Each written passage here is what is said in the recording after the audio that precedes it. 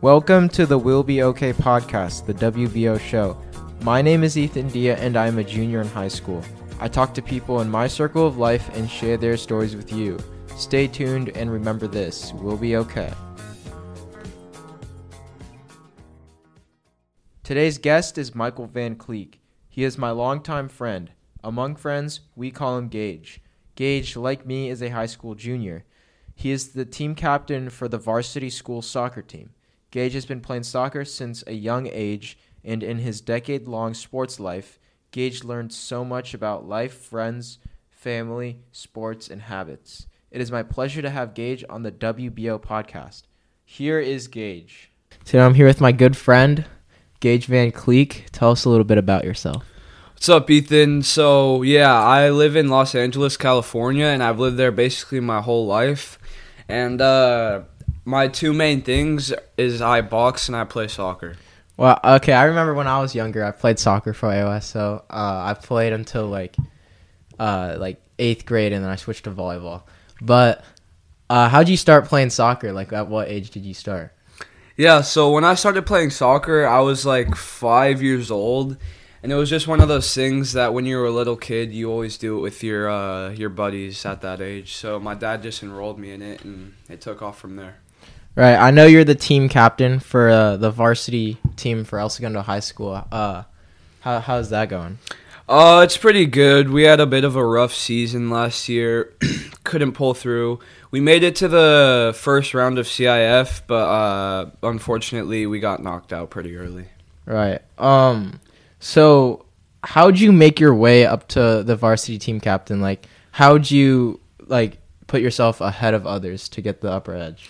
Yeah, so what I do different from the other players, or some of them at least, is I play club soccer, and I've played that longer than I've done high school soccer, and I've played in places like China and Spain and Mexico.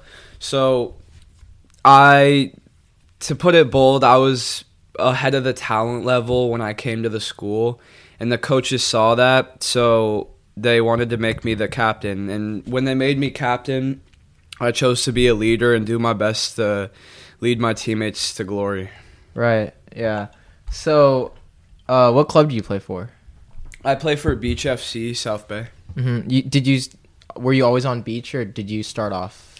No, I started off on a little club in my city called Gunners. Then I went to a team called Strikers that trained in Irvine, and that's the team I went to Spain with. And then after that team, I went to a team in downtown LA called Lawfoot, and that's the team I went to China with. Wow, that's cool that you went out of country. So how was it when you traveled to Spain and China for the soccer? Was it a lot different from the U.S. or?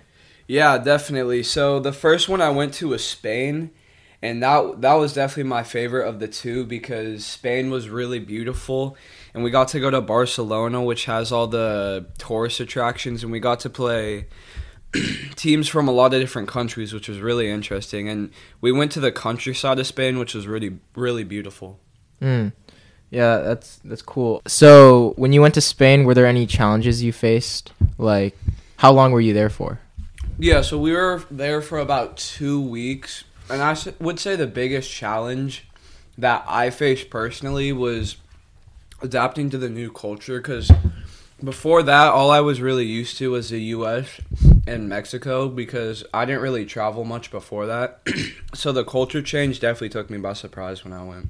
Mm-hmm. So you came back, and then you went to China, came back, and then about what grade were you in after the China tournament? Yeah, so after I went to China when I was in 8th grade, and I came back 8th grade, obviously. Mm-hmm. And then, so 8th grade was when I came back from China. I went there for like 2 or 3 weeks. So when you went into 9th grade and there was tryouts for soccer because it's a winter sport, were you nervous at all during the tryouts, or did you think you weren't going to be on VAR?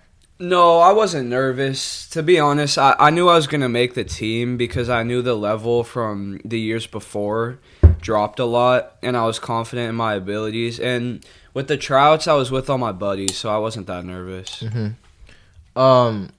So you said from a young age you always played club. How'd you get so good at a young age? Did you train more than others, or? To be honest, I never put in extra work as a little kid. I just always kind of had it, and what was really important for me was I had a good connection with my coaches usually. Mm-hmm. So that really helped me get a kick start, and I just seemed to be more aggressive and enjoyed it a bit more than most of the other kids. So who's your favorite soccer player? Right now I would probably have to go with Jack Grealish. He plays on Man City. Yeah. Okay. So you also mentioned you do boxing. When did you start? Like, what made you want to start boxing, and when did you start?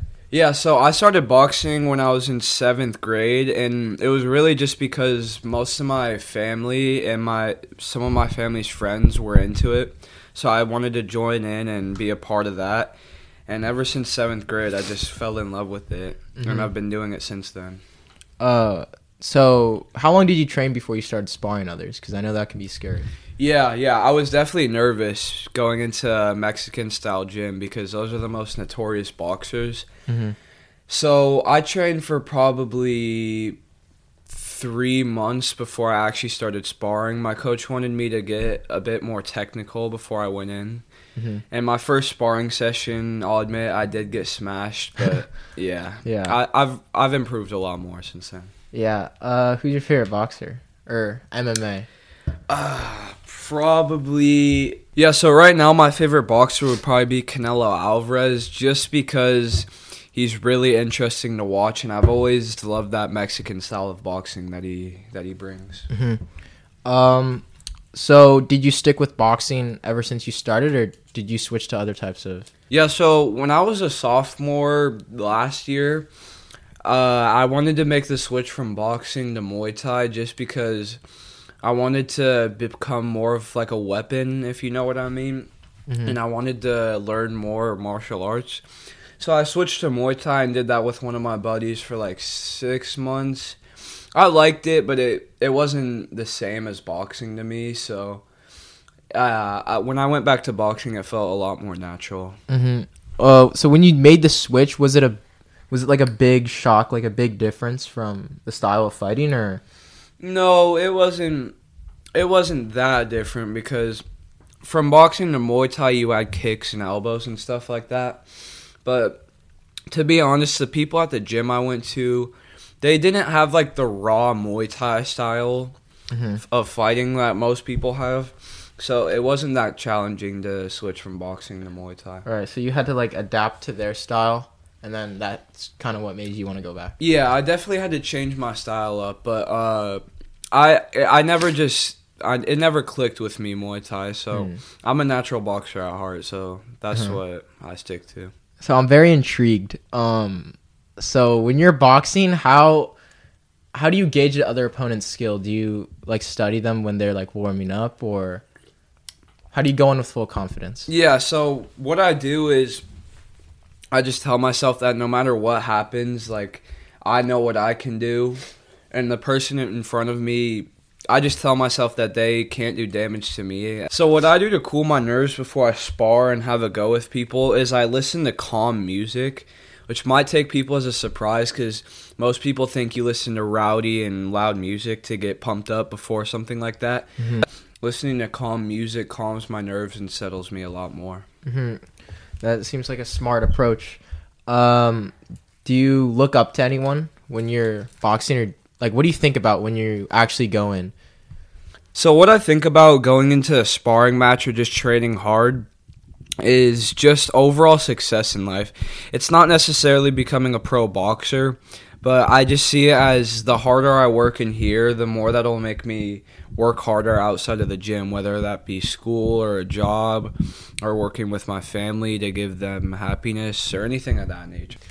Oh, yeah, I like that a lot. So how does that mentality help you in school when you're taking a test or working? To be honest, I don't really put that mentality towards school as to the same extent because I know school's important and all, and everyone should try their best in school. But I kind of take school more easy than most people. I still get pretty decent grades, but I don't work as hard in school than I do in boxing or soccer, just because In my opinion, I think school and like college and all that stuff is a little bit overrated, and I don't think college is as important as most people make it out to be. And I already kind of have my game plan planned out for college, so I'm not too worried about what I'm doing in high school right now. I still try to maintain a decent GPA, but I'm not too worried about it. Right. Yeah, I know many people think that way too. So yeah, what's your plan in the future? So what I want to do is I want to get a business degree from UCLA, and the way I want to do that is by transferring out of SMC through their scholars program they have. And basically with that, all you have to do is get a 3.5 or above in their course that they have, and you have pretty much guaranteed access into UCLA and other UC schools in California. And once I graduate from there, the safe option for me would be to maybe go into real estate or be a financial advisor, because that's what both my parents do.